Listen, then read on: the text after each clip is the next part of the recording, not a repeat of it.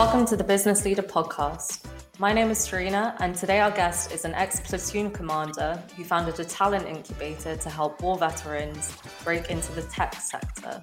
With You With Me has now expanded to find work for neurodivergent communities, gender diverse people, military spouses, and Indigenous populations.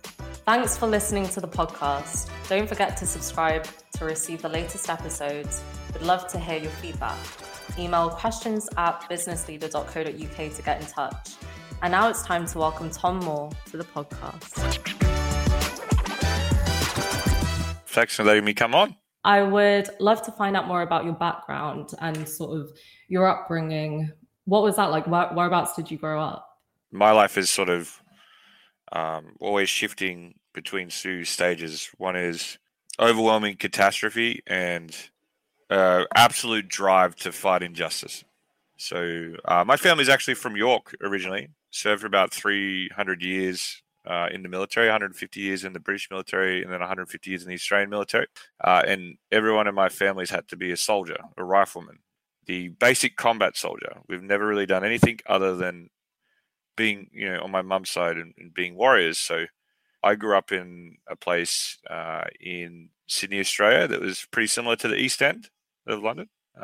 And I did some pretty stupid things growing up.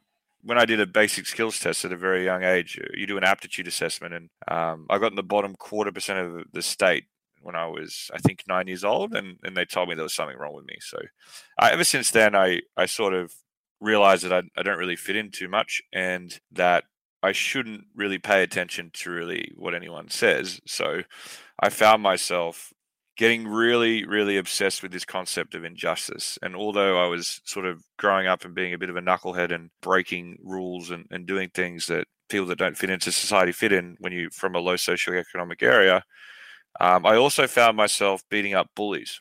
By the time I was 18, I realized that I was a bit of a monster, and I'm a big person with a big mouth, and I should just join the army like the rest of my family have done for 300 years.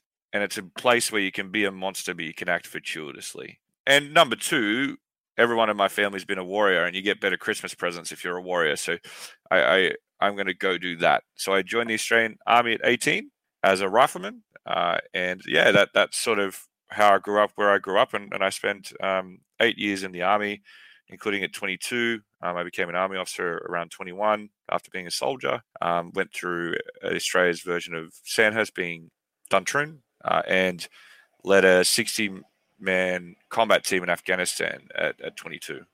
And then, unfortunately, I was significantly injured, and at 26, I found myself without a job, no one wanting to hire me, and back home with sort of nowhere to go. So that was sort of my second catastrophic failure.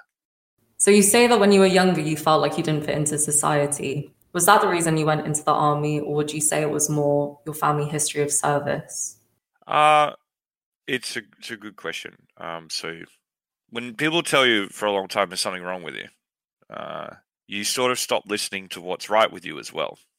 Because in order to deal with insults, you can't take compliments. It's the same part of, social development engagement, but it's also the same part of your personality, which is neuroticism. Your ability to receive negative emotion is directly correlated to positive. So if you just turn that off, you find yourself quite isolated from society. And I remember every Christmas growing up when I was 12 and seeing how different it was for the veterans in my family that had served in Vietnam, Korea, World War II, and then their sons that were fighting in Afghanistan and Iraq, how much closer they were than everyone else. And they were all really sort of different, highly disagreeable, very open to new experiences, always going into the unknown. Didn't matter if they were male or female. We have very much a warrior culture, and then I saw the other side of my family, which most of them were teachers, and my dad was the first one to be a businessman and get himself out of poverty and lift his whole family out of poverty. And I saw my sisters a lot like my father, so I didn't really fit in there.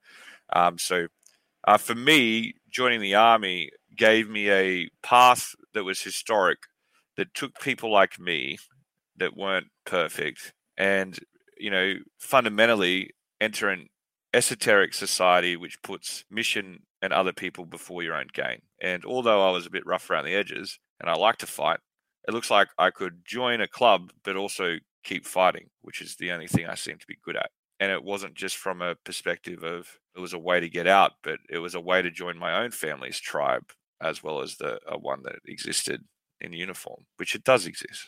How did your family feel when you did join the army? Well, my dad didn't talk to me for 2 years. Oh. My mum was the only one in the family that hadn't served, and all of her brothers had served. And she's seen how, I guess, traumatic their lives were after service. They ended up becoming entrepreneurs, which is quite interesting. But no, people didn't want me to do it. That's why I did my degree at night in business. Yeah, it was very hard for people to see it. And then I remember I had an opportunity to go to Google Australia, or this is at the end of my degree, or go to Duntroon. And, Google Australia was maybe about 100,000 USD a year salary, and Duntroon was probably 35,000. And my father, who's spent, grown up in poverty, used to sell cigarettes door to door, used to run a Pizza Hut and a KFC at the same time, and then never finished school, never finished university, ended up making a company billions of dollars by the time I was 18. So I never saw any of that wealth, but my little sister is very different to me and my older sister because she grew up in a very different society to us. But he was fundamentally annoyed because he'd done all this thing to get his family out of it, and his son's just going to fight wars and be like his uncles. But I'm not really someone that ever listens to when someone tells them to do something. I'm a fundamental believer in choice. So it didn't stop me, but they weren't supportive at all. There's often this idea that you should live up to something that your parents sort of create for you, which isn't always necessarily the right thing for yourself at a specific time. What was your experience like in the army? Did you enjoy it, or what was that like? I agree with your point. I'm a big believer in that. You get to a certain age, you treat your parents like a peer, and it actually creates a more successful relationship with them, which means you don't worry about what they think of everything you do. And I'm not doing it so they feel proud of you. I'm doing it for myself. It's something that I believe in. So then I joined the army, and I probably should have listened to my parents because on one side of my family, they're extremely neurodivergent, which is my father's side. I have about 50 first cousins on each side. We're a classic Irish Australian family that's grown up in the country, and they come from convicts. So there's a lot of people. And we have a high amount of people that have got autism and Asperger's on one side of the family. And one of the main reasons I got such a bad test result is I suffered from dyslexia. So the way the army teaches you is they show you how to do something, then you got to do it. That's a kinesthetic learning style. It's what makes athletes really good, and it's very similar. Most people that join the army, like 72%, have a kinesthetic learning style. I do not. I have to talk about things in order to understand how they work because I can't read them. My brain doesn't want to do it that way. So here's me at recruit school, and if you've ever seen a military movie, asking a question all the time. And they don't like questions. I remember ringing my mum about it. I'm like, maybe I shouldn't do this. Maybe I'm not really like your brothers. And I really struggled to get through the initial recruit training. I was what we call a heat seeker. Just asking for trouble all the time. But by the time I got into the I would say the warrior stage of the training, where you learn how to live off the land, you learn how to stay alive, you understand how to hunt people, I was extremely good at it because the things that made my brain have really high abstract reasoning or really high fluid intelligence that don't benefit from a learning model of we'll show you how to do something, you got to do it, are extremely valuable when you're hunting someone.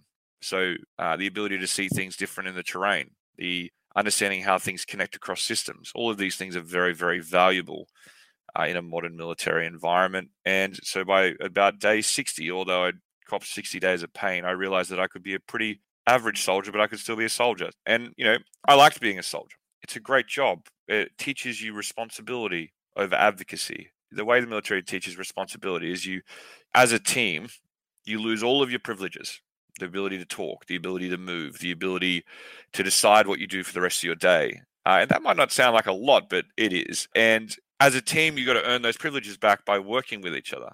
And everyone thinks that that's a little bit silly, but I don't think it is, because what it does is it teaches you that if you want rights and if you want privileges, then someone has to be responsible for them. And you're responsible for others. So, the army taught me that, and that was the best bit about being a soldier. At a very young age, you could see that you could be responsible for something bigger than just yourself. But I also hated taking orders. My family landed at Gallipoli in World War One, fought through the whole World War. In World War II, one of my pop's first cousins won the Victoria Cross. So I've got all of these guys and girls that did these brave things. But their promotion history is like operator, team leader, manager, back to operator.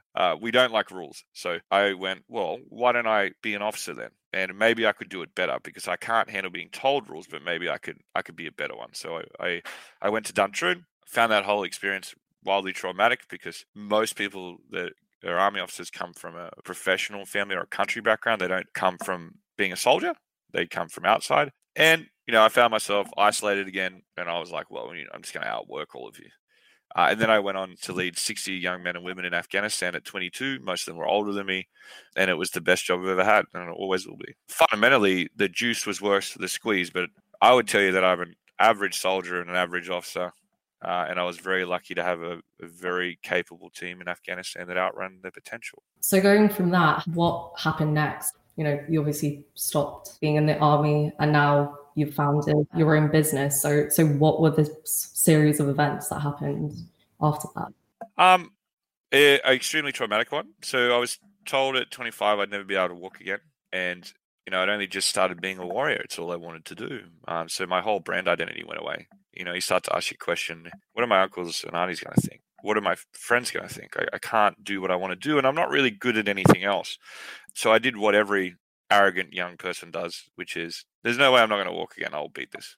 And I went through 12 months of rehabilitation, paid for stem cell myself, walked again, ran again, and was getting ready to deploy to Iraq. And then when I put all the weight on, so like all the body armor and stuff you see soldiers wear, I would just collapse under the weight. So the army just said, that's enough. Like, you've been able to come back from something that you shouldn't have been able to come back from. And it's astronomical, but you can't be a warrior. I reckon I drank for 90 days straight and tried to kill myself 3 times. So I was medically discharged from the military at 26. Nowhere to go, nowhere to live, no job, no identity. And one of the interesting things about when you lose your identity, you start to realize that it wasn't that much anyway. The husk of who you are is quite small, and you start to speak to yourself a lot. And one of the big things about you understand, you start to say a lot of things that you don't believe. So I stopped talking, really, and I couldn't figure out where to go. And after about sort of 90 days of drinking, I was like, well, this is quite boring. So I started to apply for jobs. And I applied for 200 jobs and got 15 interviews, and no one wanted to hire me. And in one interview, I was going for a security guard position. My last job in the army was managing 100 and so people, and a security guard position about 1/4 of the salary. And the young recruiter at 24, she's like, you don't have any financial sector security experience. And I was like, what? I go, that's quite interesting. So I sort of just stumbled upon that maybe the way we look at people and their potential and getting them involved in the labor market isn't working. And so I started to ask her a few questions. I was like, so why do you want to hire veterans then? And she said, well, they're always on time and they're disciplined. So I'm like, well, okay. So, when you're doing your taxes and you pick an accountant, do you pick an accountant that's got the best return on investment and you've seen it? Or do you pick the one that's the most boring? Because apparently the most boring one could have the biggest return on investment, because that's the same way you're picking us. And I don't really understand this subjective speculative model that you're running. So I looked into it further. And I just noticed that in Australia at the time, there was a veteran unemployment rate of 30.2%.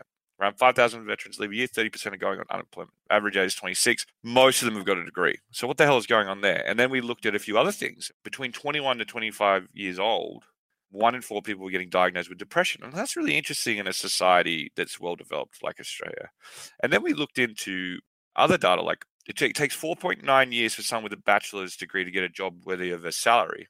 Okay, that's really interesting. So people are paying a lot for education and not getting work, which is making them upset. And then we looked into underemployment, and the federal bank in Australia and the one in the US and the one here all track underemployment based off utilization of people going on casual rates and working set amount of hours based off their tax. And so it's pretty accurate when just based off utilization of hourly work. And 39% of the population was underemployed.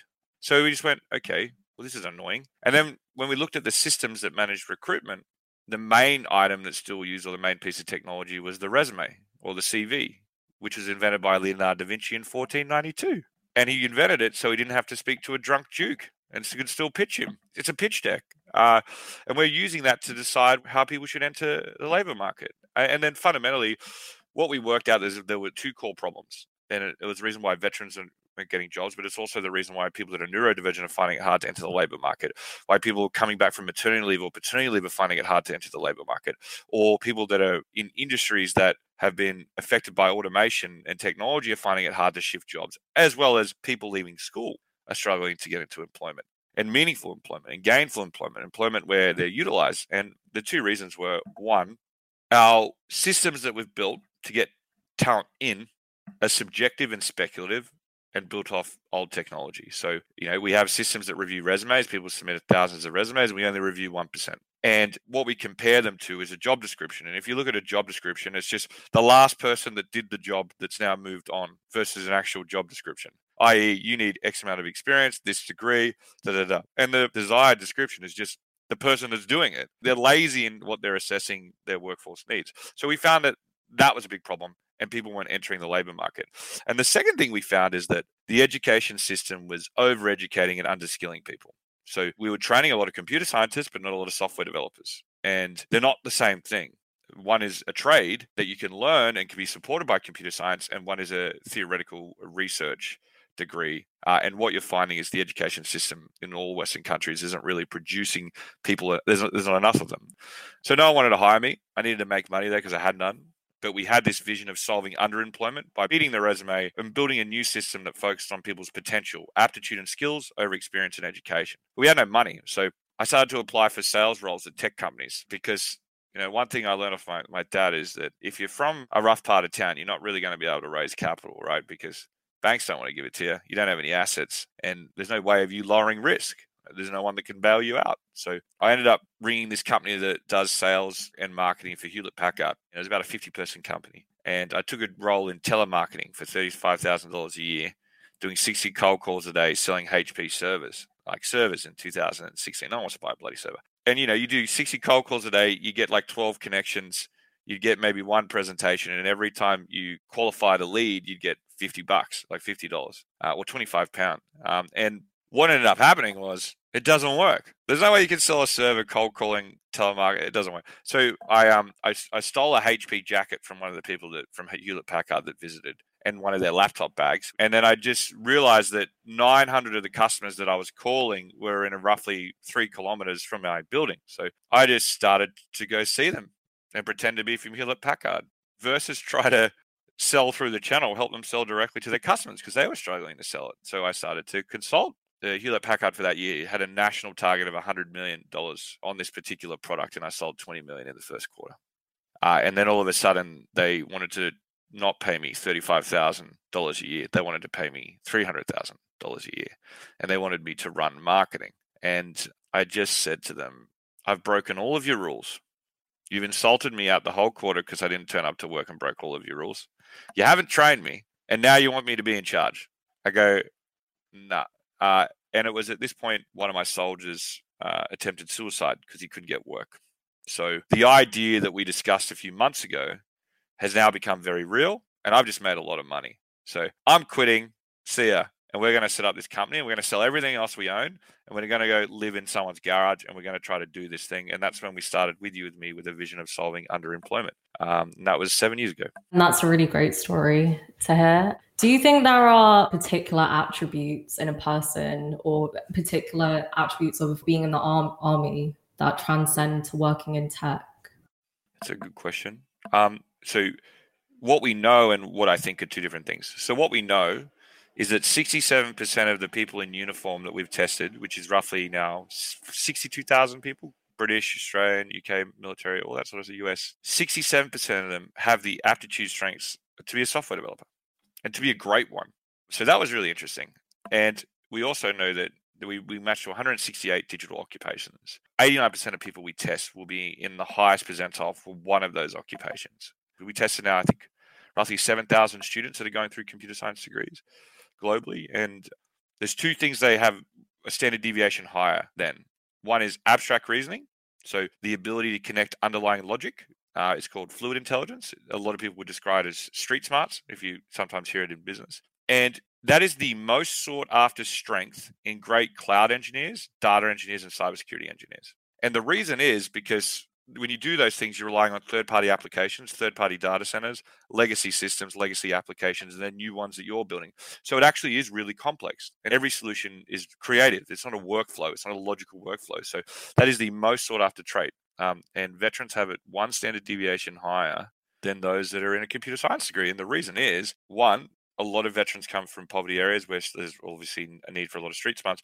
But two, they've spent the majority of their life between 18 to 21 being told to solve complex problems with little training, whereas everyone else has got the chance to go through university, get educated, and learn it theoretically first. So they have that.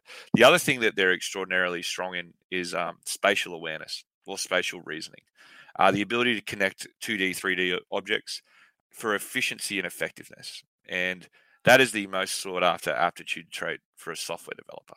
Now, the other thing we did too, which is really interesting, is we started testing people in humanities degrees versus computer science degrees. And people in humanities degrees scored a standard deviation higher in abstract reasoning as well. So we've started helping art students that traditionally haven't been able to find work and don't want to be a teacher, which a lot of them do become, to be a cyber threat hunter. And they're better at it than those computer scientists. And the reason is one's all about systems and one's about finding people attacking you over a system. So it's about understanding the human element. And if you have the ability to learn how to code and you're in a humanities degree, then it's very easy for you to get into cyber and excel. So we've learned a lot of those things. And if you apply that to a startup or a technology business, they're sought after roles no matter what stage.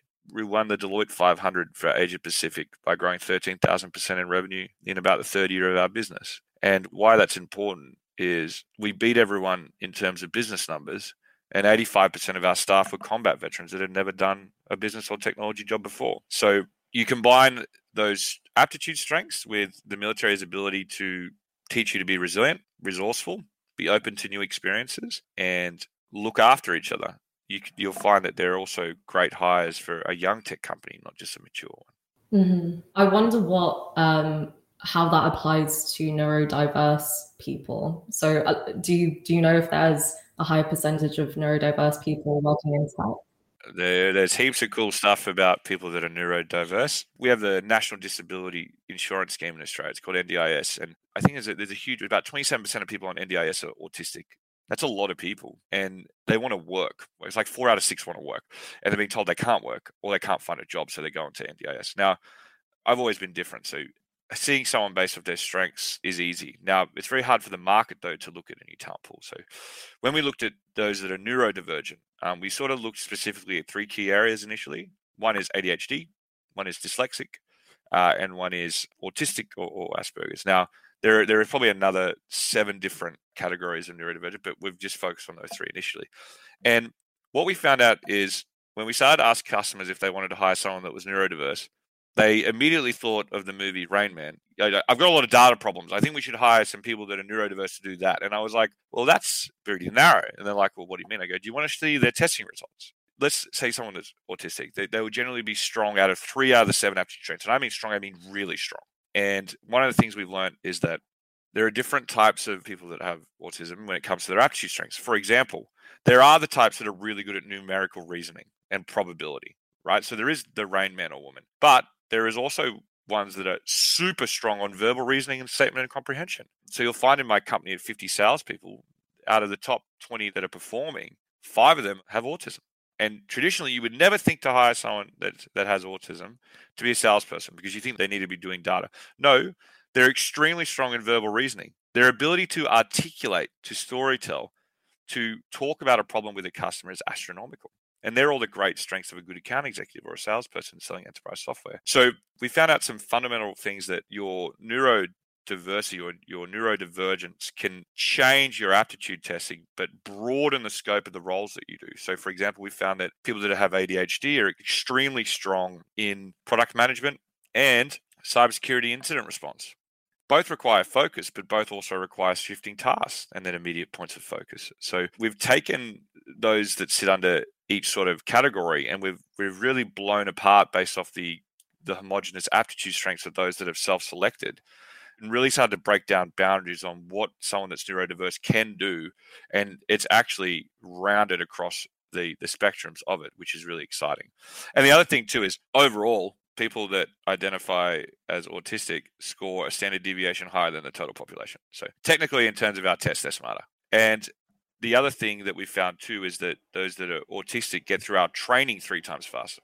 Now, that could be because of their aptitude strengths or because they want a job. It doesn't matter. But using that model, now 1/4 of my workforce of 500 people are neurodivergent. And we haven't needed to change anything about our structure other than just doing what our model does, which is pitching people based off strengths and having no bias prior to doing that. And, our business just grew from 50 staff 14 months ago to 550 globally. We'll add another 300 or 400 over the next 3 to 9 months. Yeah, that's really interesting and raises a lot of red flags about the way we approach neurodiverse people within society. And, you mentioned earlier that you are dyslexic and you often felt when you were younger you didn't fit into society. And do you think that was a part of it? 100%. I can't perform at school because the way school teaches you is written comprehension, right? Language comprehension. And my brain's not good at that. I had a teacher called Barbara Bow, and she made me stay behind for 2 years straight for 2 hours every day. And I have no idea. No one asked her to do this. And she made me say everything 3 times that I learned that day out loud because my body could take in information by saying it, not writing it down. She made me do that for 2 years. So that then helped me understand how I can communicate with the world and take data in a way that allows me to move faster actually than everyone else. Because if your speed of talk matches your speed of thought, you actually get faster than people that learn by writing. But I'm also a fundamental believer in, 40,000 years ago, there was 8 different types of humans. Who says there isn't that many different types now? If you're very open-minded and you believe in hiring on potential or building on potential and giving people a chance, you don't actually have to change too much of your hiring policy to attract all different types of people from all different types of background and let them thrive.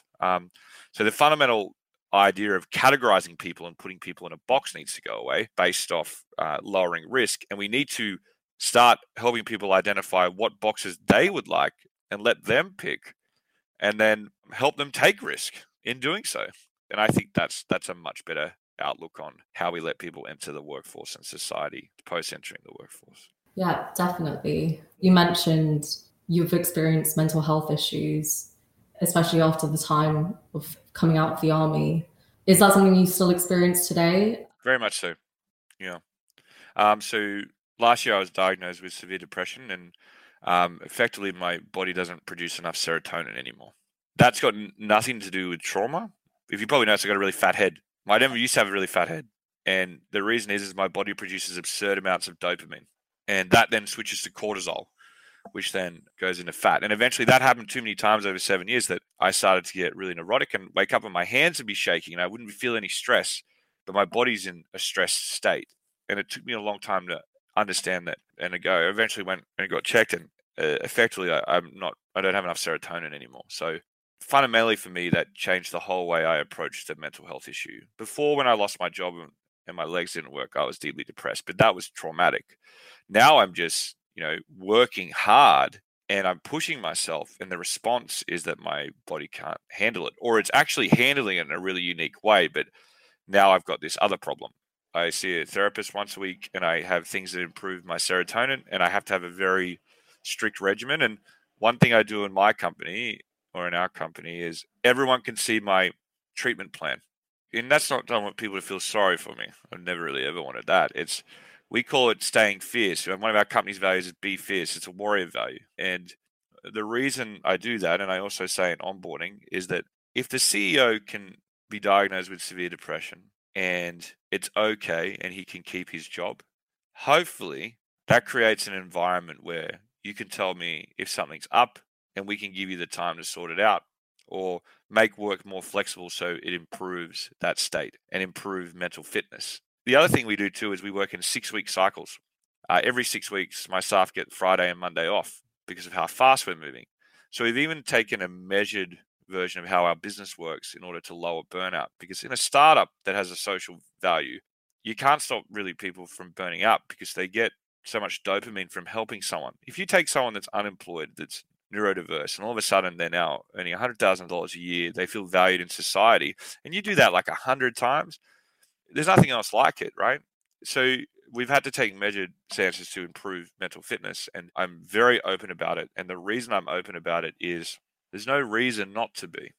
I'm a high performer, I guess. I don't think I am, but by numbers I am. And I still struggle with depression every day. And that's okay because that's what the brain that I've been given.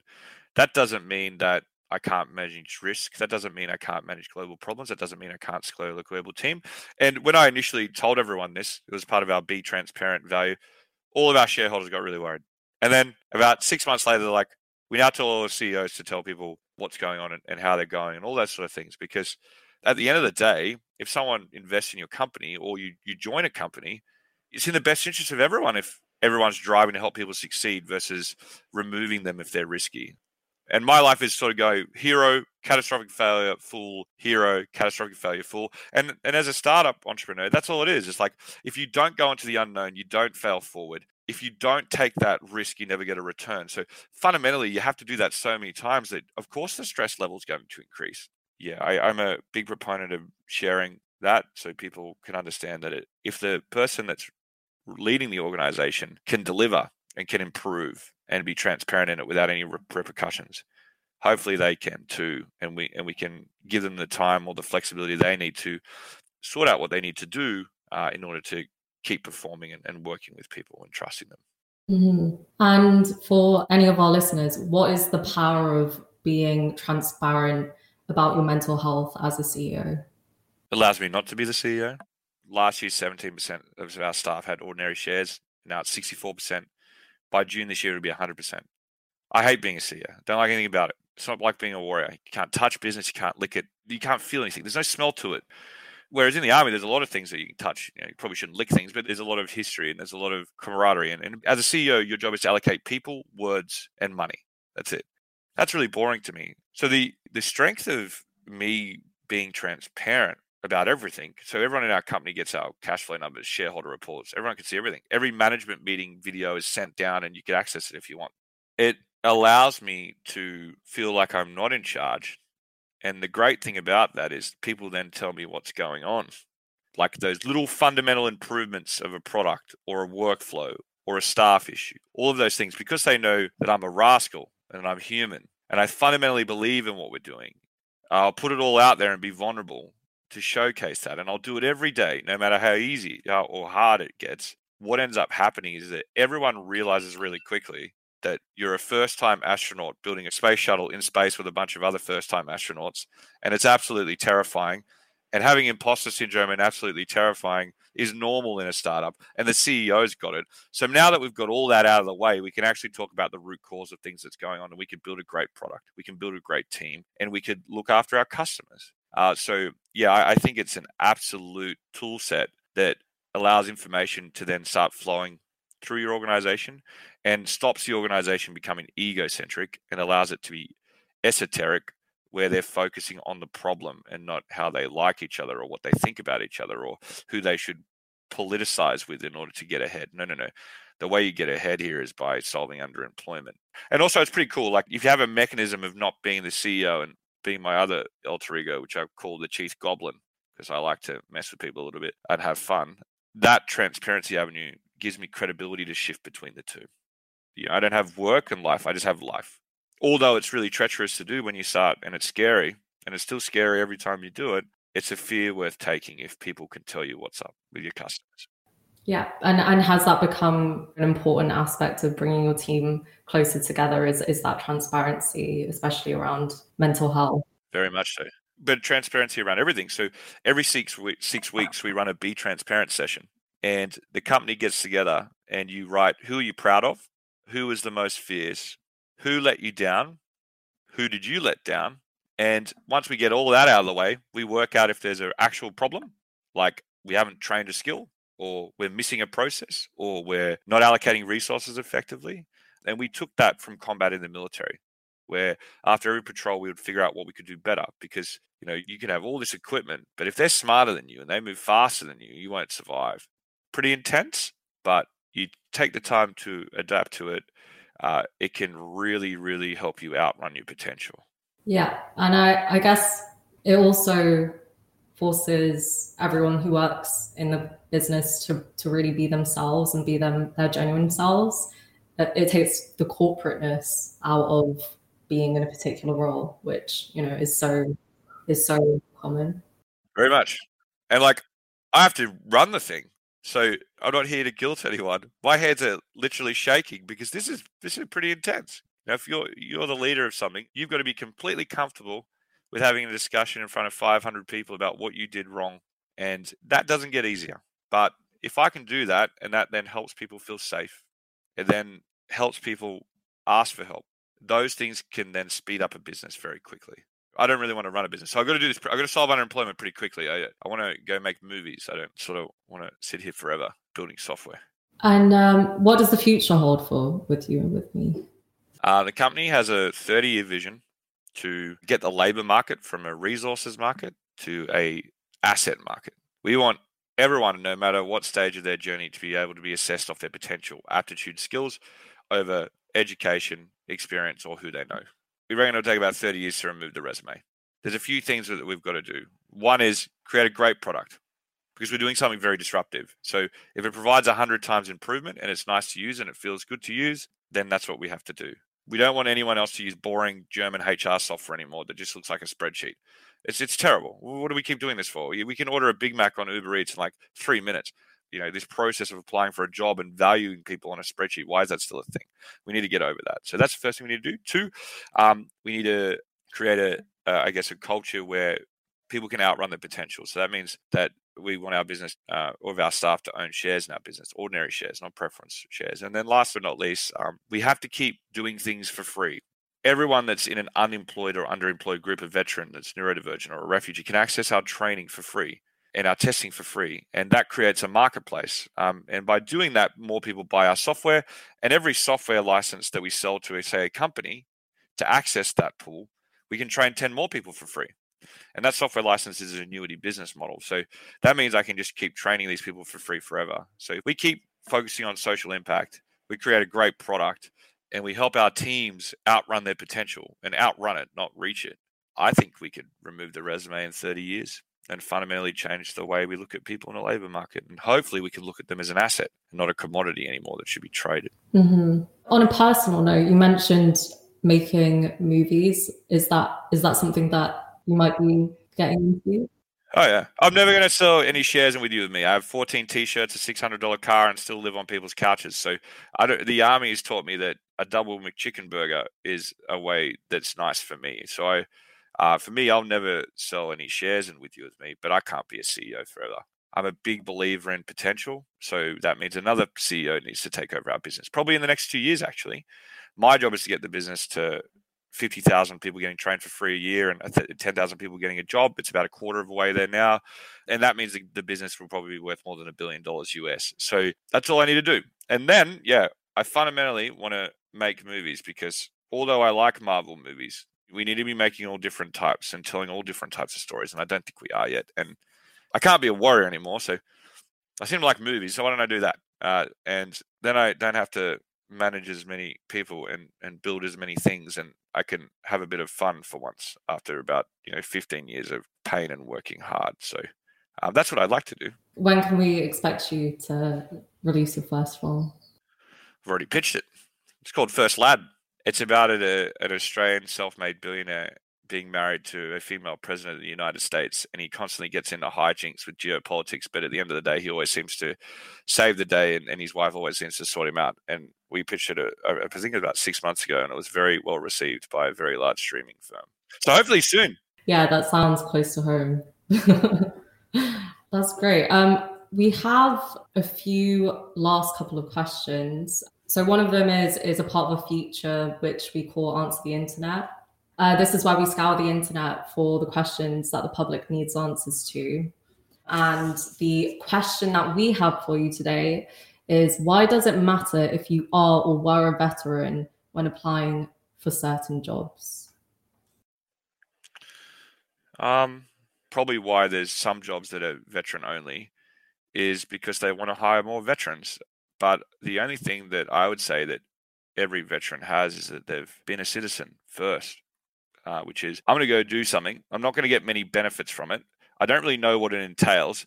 And I'm signing my life away to do it, because you can't leave. If you don't like it on day one, you're not allowed to leave for like 4 years. So for me, it's you've written a check to be a citizen without knowing any understanding of what that means or its responsibilities. And I think there's something that's very powerful about that. And that's why I think it does matter when people are looking to hire them. Do you think there's still a misconception or stereotypes that exist around war veterans? Yeah, I think society doesn't like people that are dangerous. Okay, so a veteran's job is to be a warrior. A warrior makes war. It's a profession. Thank God if you never have to do it. Most of us sign up because we want to protect people or go on an adventure. We don't sign up because we want to make destruction and war. And I think the underlying problem with veterans is, everyone's really positive receives a World War II veteran or a much older type person that was ex-military with a lot of medals. It's okay to look at an old person and go, you once were dangerous, but now, you're soft and cuddly and I want to help open the door for you, and how jolly you were. But the real answer is probably at my age, they were probably exactly the same. They were probably still wanting to get into fights. They were probably still looking for things that they could break. They were probably still looking for bigger reasons to protect people. And for the first time sort of in history, we've got a real focus that Western society has gotten a lot safer. And that's a great thing. But there still is a need, as you've probably seen with Ukraine recently, to have warriors.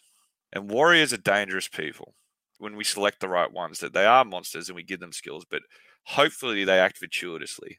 So I actually think the real challenge is that modern society can't accept dangerous people that act fortuitously. They accept villains that are dangerous, and movies that they see that all the time. But the idea that a young 24-year-old man or woman is dangerous, as in they're a warrior and they're fortuitous, people can't process that.